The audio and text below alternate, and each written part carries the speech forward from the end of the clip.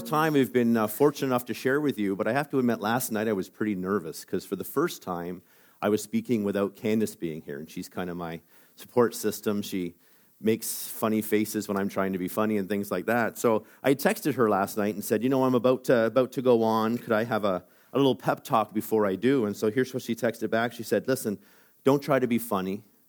Don't try to be witty. Don't try to sound smart.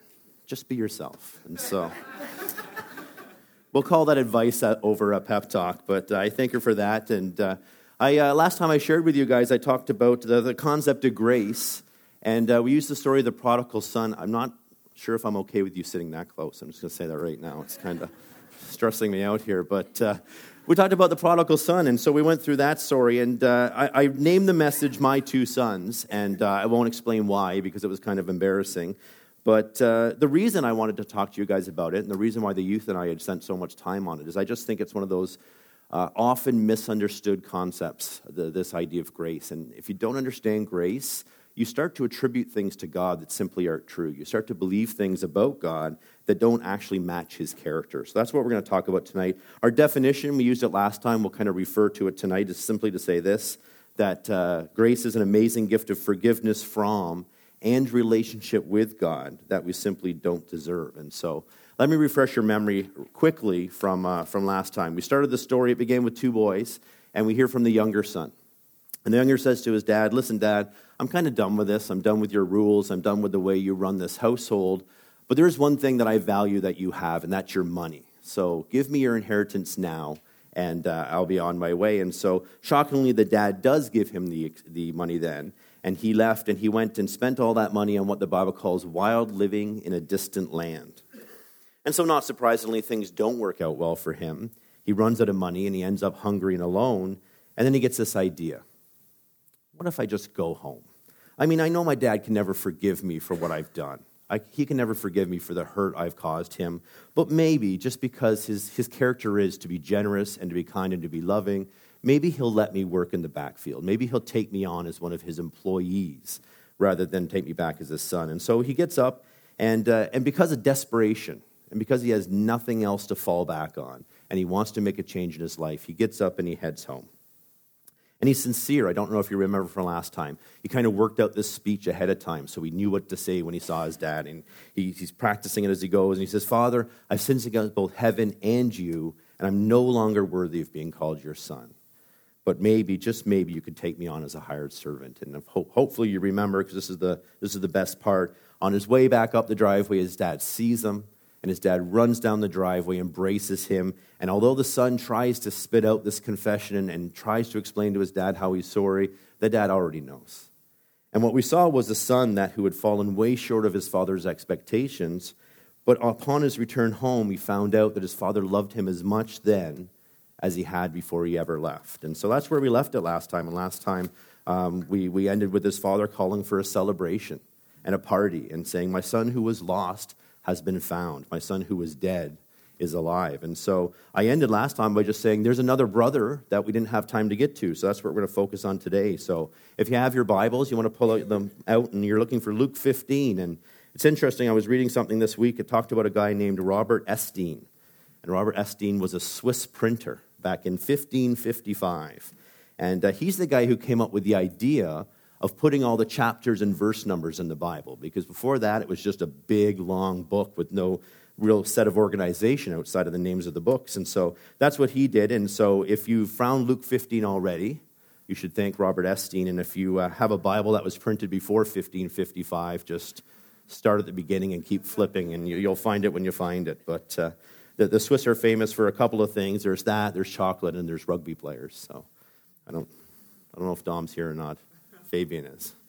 So we'll read the story together. So here we go. Luke 15, starting in verse 25. It says, meanwhile, the older son was in the fields working, and when he returned home, he heard music and dancing in the house. And he asked one of his servants what was going on.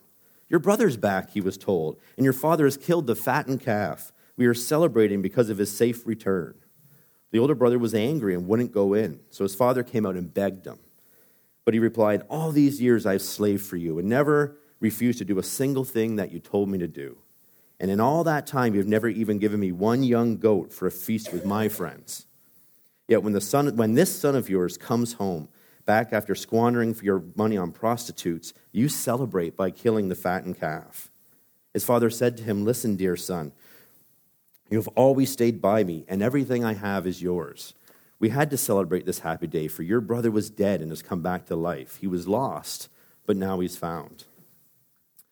Well, I think it's safe to say someone's not sharing in the joy. And I just love verse 30, and verse 30 is where it says, "That son of yours." Can't even call him his brother. Can't even look him in the eye and call him his brother. He's like, "That son of yours." It reminds me that when I do something exceedingly embarrassing in public, usually it's dancing at the mall or something, and my kids are embarrassed, and they won't even address me directly.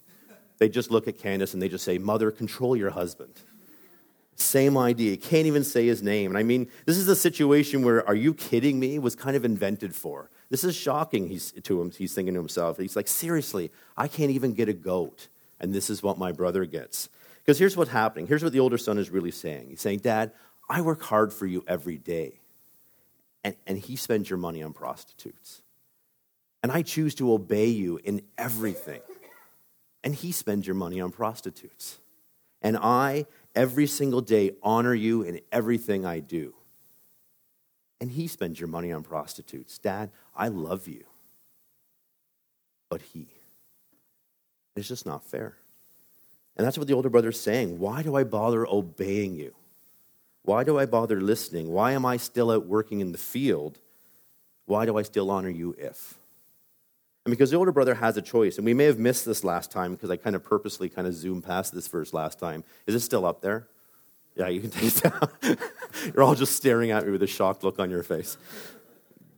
So this is what he said last time when we kind of went through it really quick. Luke 15:12. It says, "The younger son told his father, 'I want my share of your estate now before you die.' So the father agreed to divide his wealth between his sons," plural. We didn't really talk about this last time, but when the younger son got his inheritance, so did the older son. And actually in Jewish law, if you want to head back to Leviticus and look it up, you can. The rule was that the older son always got a double portion. So if you had two sons, the older son would get 2/3, and the younger son would get 1/3. Or if you had 4 sons, the older son would get half, and each of the younger 2 boys would get a quarter. And if you had 5 sons, you needed a calculator. But this is how it was done. And so he was given his inheritance at the same time. And what I think is so important about that is the older son is choosing to stay, choosing to work out in the backfield, even knowing technically now he owns the backfield, because that's what it meant to honor his father. And he had the freedom because of that inheritance to choose, but he chose to honor, to respect, and to obey. One thing I like to do with youth as often as I can, I try to find testimonies of young people kind of working through things that you can find in the Bible, but trying to putting a newer version, a newer face to it. So I want to share a video clip with you for the next couple of minutes from a young girl named Addie. My family we're a Christian family. We always went to church together every Sunday. We got older and my sister went off to college. I was the only child at home and I loved it. I was going to school, making straight A's, and we still went to church as a family, volunteering with church. I felt like I got more quality time with my parents because I had their undivided attention. When my sister was at college, she started not caring as much and started failing classes and just not going. She kind of went a little far and got into the party scene a little bit, and things just kind of spiraled out of control. She had kind of hit rock bottom and decided that it was time for her to come home. When she came home, it was really difficult for me because she was home again, and so I wasn't getting my parents' undivided attention. You know, they were always trying to figure out, is she okay? What can we do for her? I felt like they weren't really caring about me and wondering how I was going to deal with the situation because my life was changing too. My sister was moving back home and I was struggling. It made me feel like I had to do, everything better and counteract what she was doing. And I feel like everything that she did, I always had to do something to make it 10 times better. The day she came home, I had my 2 hardest exams and I was freaking out, not only because my tests were really hard, but my sister was coming home. She was going to live with us again. And my parents were really focused on her, and they just kind of ignored me and didn't mind the fact that I had exams or anything. It affected my relationship with my sister a little bit because I resented her, and I hated the fact that she just took all the attention away so fast. I kind of feel like I deserved more attention from my family just because, I had done everything right. I always, I did the right things, and I wasn't the one who went off and got into all this trouble. But they still weren't giving me this attention, and it was all towards my sister, and I was just really upset with them at that point. And I went and talked to my parents about it, and I was like, look, I'm tired of having to make everything right and trying to be the, one who saves the day whenever anything goes wrong. And my mom was just like, I'm really sorry, and your sister really needed the attention, and we're really sorry that we didn't focus on you, and we know that you were going through a lot too. I had a really hard time understanding my parents' reasoning. I feel like they shouldn't have been so nice to her. She made all these poor choices, and she comes home and pretty much gets the royal treatment by coming home. And, she should have gotten in so much more trouble than she did. And it just didn't happen that way.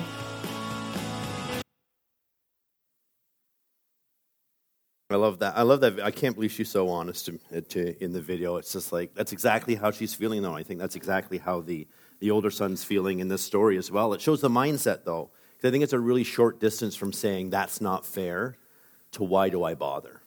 And I think that, why should I bother being the good son when that's how the bad son gets treated? And it kind of asks the question, it's similar to asking the question, well, if God forgives me no matter what, then does it really matter how I live? And there are actually people in the church back 2,000 years ago who were making that argument. They were saying, if God is glorified every time he offers us grace, then maybe we should sin more, and then God will look even better. And if you think I'm kidding, let's look in Romans 6, 1 and 2. Here's Paul saying, well then, should we keep on sinning so that God can show us more and more of his wonderful grace? Of course not. Since we have died to sin, how can we continue to live in it? But please, whatever you do, don't just stop at the answer, of course not, because don't show your hands because it would be embarrassing if you didn't know this, but we all knew that, right? We read that first question, we're like, of course not. We don't need Paul to tell us that. But Paul goes on to explain it. And you see, what he's saying here is the reason that you're not going to continue to live in sin is not because it's not fair to those who are trying to do good, but rather because you're done with it. You've died to that stuff. And you see, Paul's not saying you can't sin. Paul's really saying, why would you want to? It's really the difference between something called behavior modification and authentic life change. I've been working my way through a book by Rick Taylor. He's the author of a book called Anatomy of a Disciple. We're doing a video series of that book on Tuesday nights at Launchpad. And during the video version of the book, he describes behavior modification like this. He says, we try really hard to do good, and then we fail. So we try harder to do good, and then we fail. And we try our really best to do good, and we still fail. And so what we end up with is this idea that with all this increased effort, we're not actually producing a better representation of Christ. What we're really doing is creating a more frustrated and exhausted version of ourselves, because it really comes down to a power struggle. And it's really tough to live for Jesus in this world. We have all these things working against it. I think the Bible kind of draws out, there's these three ideas that draw us away from God. The first one is the Bible talks about the world always trying to kind of push us away, the pressures we feel to look like everyone else, to act like everyone else, and to be everyone else. John 15 talks about that. And then on top of that, we know we have a literal enemy who is actively working to deceive and destroy. And deceiving us is only part of it. Teaching us to deceive ourselves is the other half of it. And 1 Peter 5 talks about that. And then we have this battle against what the Bible sometimes calls the flesh. This idea that we kind of have a natural bent towards sin. It's almost like a genetic I knew I'd say it wrong.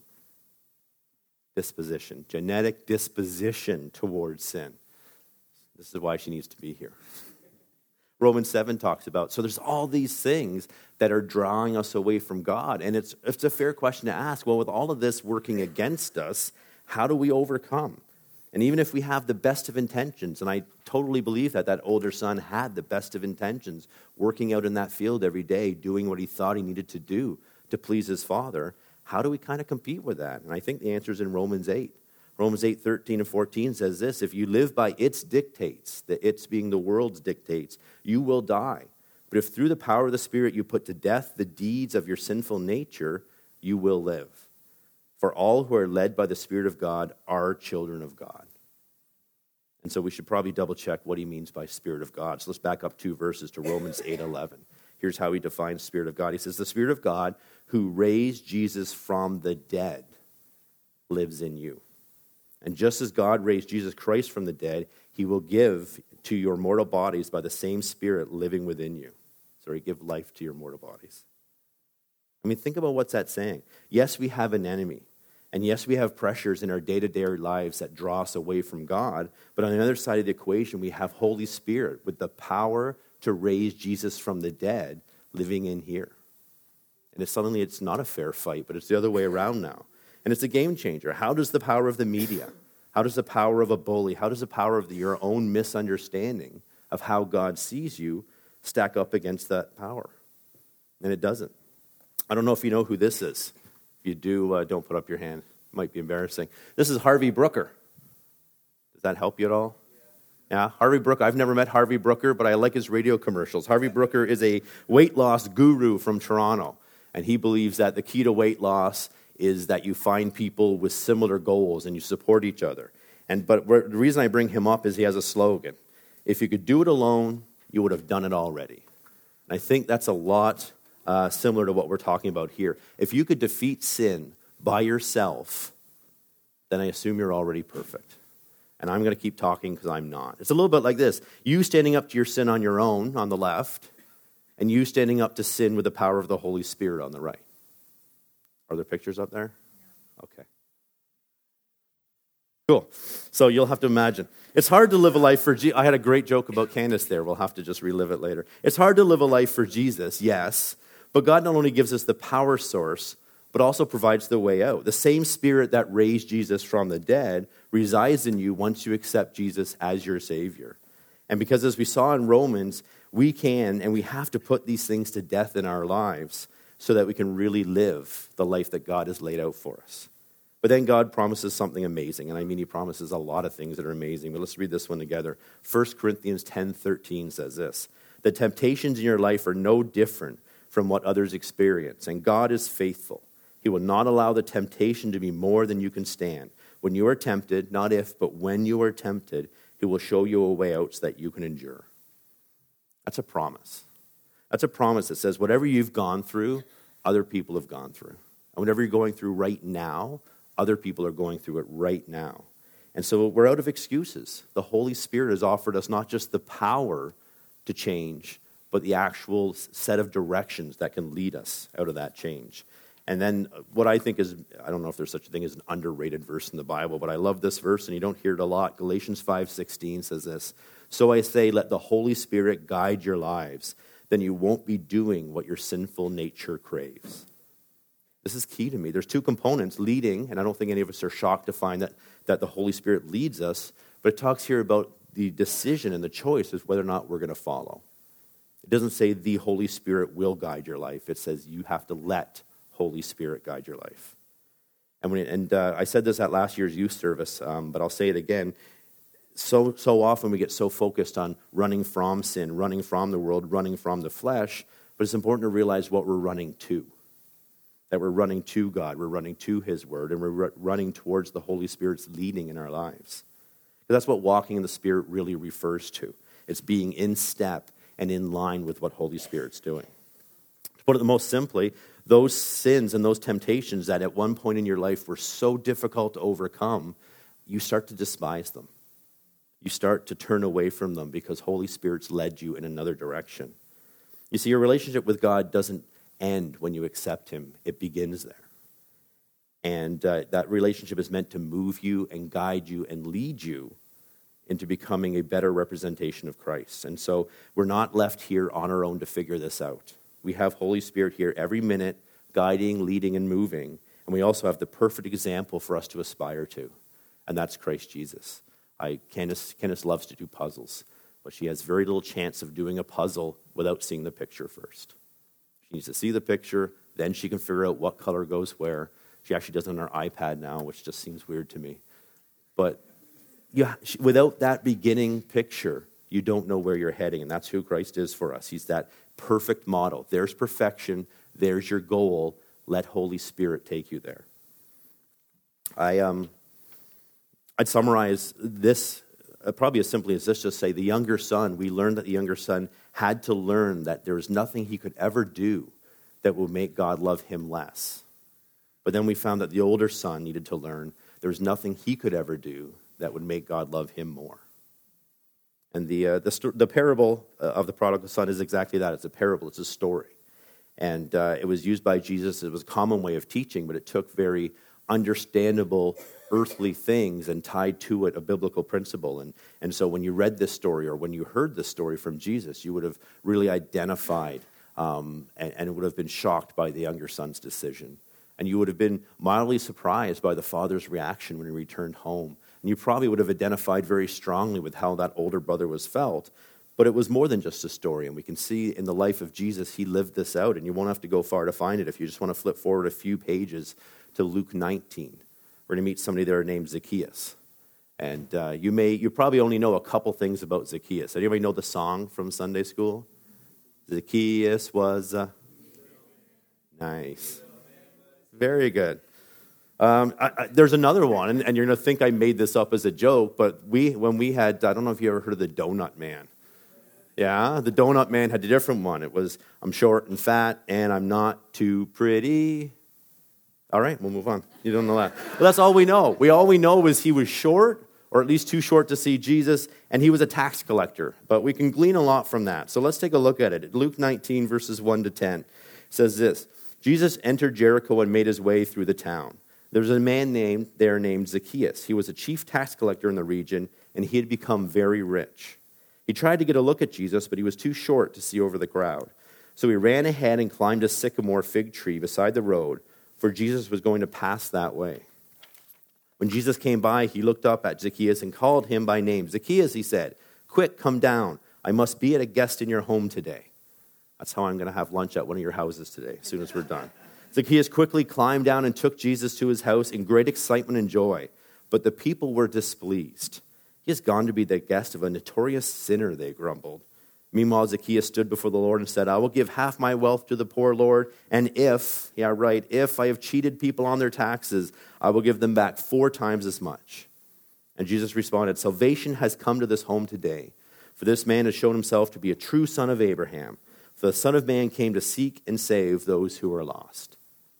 And you see, I see such a strong connection here. And it really is difficult to understand how hated somebody like Zacchaeus would have been.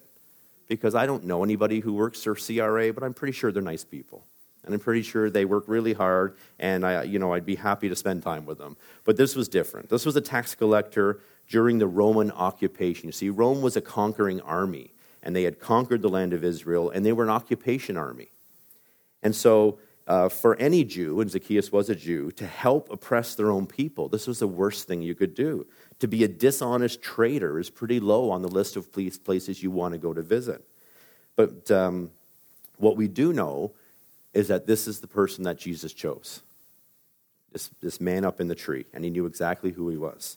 You see, but the other thing is, back in Jesus' time, I think we can find something else about Zacchaeus and his upbringing. Because back in Zacchaeus' time, names were chosen very carefully. Not so much today. Does anybody recognize who this is? Emily Elizabeth. Well, I have a daughter named Emily Elizabeth. You probably recognize her better if we go to the next picture. Yeah, now you know who she is, right? Well, I have a daughter named Emily Elizabeth, and Candace and I picked the name because it was pretty, and Elizabeth was my mom's middle name, and I just like the alliteration. Both my daughters have the same letter for their first and middle name, so I call them A squared and E squared. It's just easier. But when I called my mom to give her the good news that she was a grandma and that was a little girl, and of course she asked, well, what did you name her? And I said, Emily Elizabeth. And there was a pause, and I thought, oh, she's choked up because I chose Elizabeth to be her middle name too. So I'll just give her a minute. And after what seemed like forever, she said, you mean from like Clifford? I had no idea. I'm like, Clifford what? So she went on, and my mom's a librarian, so it's not surprising she would have known that. But we chose the name Emily Elizabeth not knowing this connection because, cover your ears, sweetheart. We didn't put that much thought into it. It sounded nice. It's like, I like the name Emily. And we both work in education, so right away there's a bunch of names we're not willing to use, right? If you're a teacher, you know exactly what we're talking about. I won't mention them. Mark's one of them, but I won't mention it. But that's just why we chose that name, because we liked it. But back then, 2,000 years ago, you didn't choose a name because you liked the sound of it. You chose a name as a statement about what you wanted your son or daughter to become. And I've lost my place. Here we go. So it's interesting. Here's what Zacchaeus means. Zacchaeus means pure and innocent. And so Zacchaeus' parents wanted him to grow up to be pure and innocent. And here he was, this hated tax collector.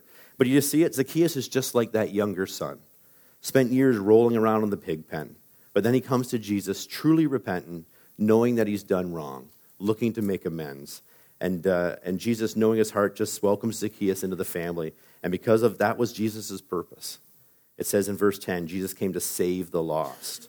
And the lost, and it resounds with me, that's what the father said when his son came home. And when he's trying to explain to his older brother why they're celebrating, saying he was lost, but now he's found. But the older brother's in this story as well. If you look in verse 7, he's the one who refuses to come in, doesn't want to be part of that party. And in verse 7, it talks about those people grumbling because Jesus would spend time with this man, too unhappy at how Jesus responded to that prodigal. They both had that same misunderstanding of grace, not understanding the true character of God, that he loves you now at the absolute maximum amount. There is no more, there is no less. You can't lose it if when you do wrong, you can't gain more by doing right. That's how God sees you at all times. And so the question I ask is, what's holding you back, or what's holding us back? And I wouldn't be myself if I didn't give you guys some homework. So I'm going to give you some homework today. And it's something that's big in teaching right now is something called differentiated instruction. And in the context of homework, what that means is not everybody gets the same homework. Depending where you are and what stage of the lesson you're at, you're all going to get different types of homework. So I've got 3 homework assignments, and you get to choose which one. So don't just count and see which one's easier. You choose which one you think fits for you. Because to be honest, I'm much more of a teacher than a preacher, and so this is my comfort zone. So let me start here. Is this you? Do you really deep down believe that God's disappointed with you? Do you secretly feel that God's tired of all your sin, tired of all your shortcomings, and that it's God that's holding out on you? If that's you, then your homework is Micah 7:19. And I want you to go there and I want you to read it, because it talks about forgiveness being a miracle of a fresh start, a new beginning and a second chance. And you see, we might dwell on our past sin, and all of our sin that's been confessed is past sin, but God doesn't. And the illustration given here is that God takes that sin, and once you've confessed it, it says he hurls it into the depth of the ocean, never to be seen again. And so your homework is to take that verse and read it every day this week and just let the Holy Spirit lead. Or is it that you believe that you've earned your place with God because of all the good things you've done? Your church attendance is impeccable. You read your Bible most of the time when you have the time. You pray every day. And you're doing all of these things with this belief that God must somehow love you more. God must be pleased with you. And this is what you have to do. And you really believe that if you just try harder, God will just be that little bit happier with you. If that's you, I want you to check out Galatians 2:21. Because here Paul reminds us in rather strong words that if that's how you believe God works, then Jesus Christ died for nothing. That his sacrifice was worthless, because if you could have earned it on your own, then why send Jesus? And so that's your homework, to spend some time thinking about that this week. And the third one I'm going to give you is, if you're dating the church, or maybe if you're just flirting with the church and you've yet to make a commitment, I think you still fall in the same category, that you believe there are things you need to do first before you can make a commitment. And if that's you, 2 Corinthians 6:1-2 is your homework. And what it talks about there is that today is the day of your salvation. That your relationship with Jesus Christ, your relationship with God, begins when you accept.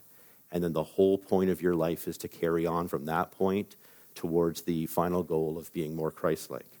And if that's where you are, and that's what's holding up your decision, you don't need to. That's what I did for probably close to a year. I believe, but I thought I had to clean things up first. I thought I had to learn to be a better person so that I could actually go into that church and make that confession of faith, and it's not true.